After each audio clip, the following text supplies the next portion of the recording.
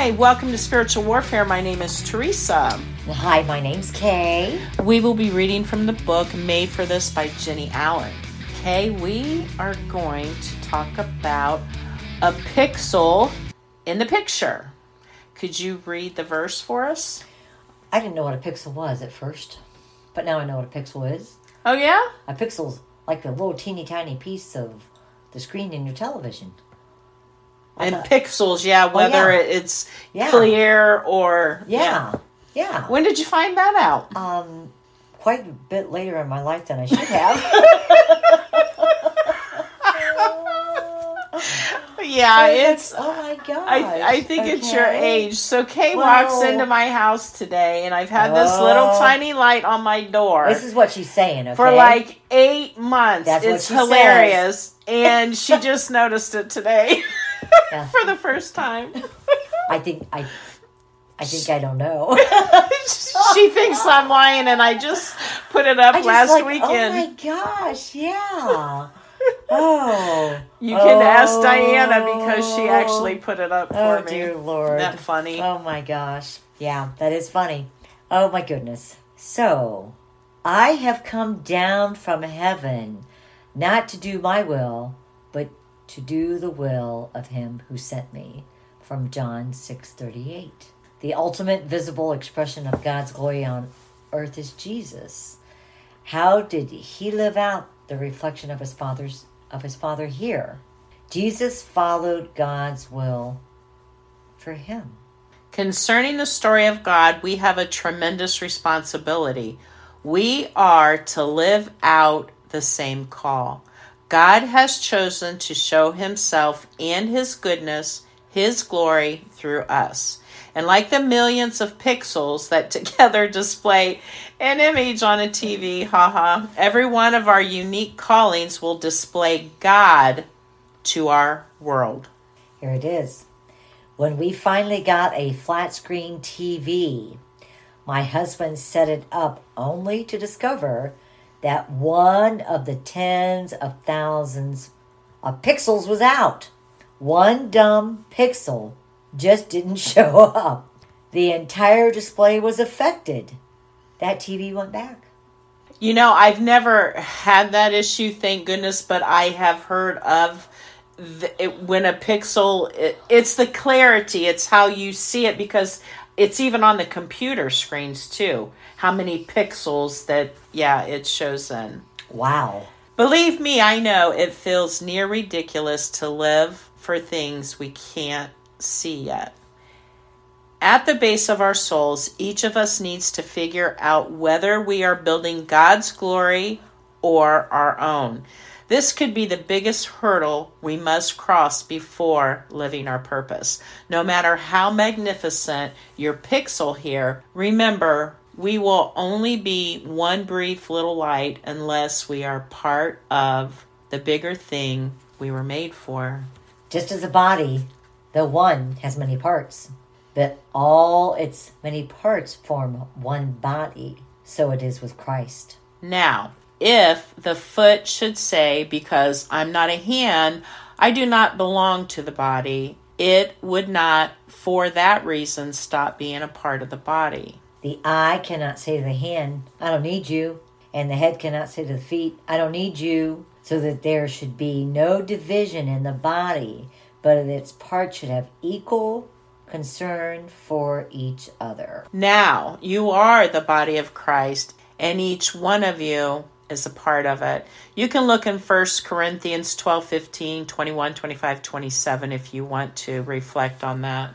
God built us uniquely, issuing different gifts and stories and places and people, then called us to move as one. So whether our role is to mother or start a business or sponsor a child or sweep a floor or run a bank or to teach little people to read, we don't want to miss it. His Spirit will pour us into need. And who are we to judge where and what is the greatest need? This isn't as much about what or where as it is about getting ourselves and just doing it. I want to have faith, a God faith. I want to have a faith God can move through. But dadgummit, That's your word, too. it is. This is too funny. I am selfish. And so are you. We won't do this perfectly. God overcomes us and our distracted rebel selves with Christ. He is the radiance of the glory of God in the exact imprint of his nature. And he upholds the universe by the word of his power. After making purification for sins, he sat down at the right hand of the Majesty on high, from Hebrews 1:3. Christ in us is our hope for a world we can't yet see. For the joy set before him, he endured the cross. It is a joy that we share. His joy was us, and our joy is him. It means forever with a God who is entirely good and who chose us in him to become his children. Secure, the rudder that keeps us fixed in our identity in Christ. We leave behind a life spent proving ourselves when we find the freedom of covering our mistakes and our inadequacy with the holiness and power of our Savior. We get to run with confidence, not in ourselves, but in our God. I want Cooper to understand he isn't just made for a purpose. He was placed in this time and space for the greatest imaginable purpose. He will show God to a world that doesn't know him. In his beautiful and unique way, he will bring light to the darkness. He will assemble the pieces of his life, not into a tower for his own name that would only crumble, but for the name of the one God Almighty. That's the hope. That's my prayer. That's the sermon he's going to keep hearing. Faith is confidence in what we hope for and assurance about what we do not see, from Hebrews 11:1. I'll be honest, I have given my life to this story, and there are still days I wonder if it's all real. It's okay if you waver sometimes. God holds us in place with him. We don't hold ourselves. Where your faith is weak, pray and ask him for more. My prayer is this: I do believe. Help me to overcome my unbelief, from Mark 9:24. Help our unbelief, God. Give us faith that your arrow never ends, and that to live as a part of it is the reason we were created. We get to be a part of the story of God, and I want nothing more than to run with you, a God who would die for me. We get to be part of giving people God. What would you like our listeners to think about next week, Miss Kay? Okay. Faith is confidence in what we hope for and assurance about what we do not see, from Hebrews 11:1. How confident are you that the story of God is real? Explain your answer and how it affects your life. How confident are you that Jesus is your Savior? Explain your answer and how that confidence or absence of it affects your life. How confident are you that God has specific purposes for you in his story? Explain. What difference has that made to you?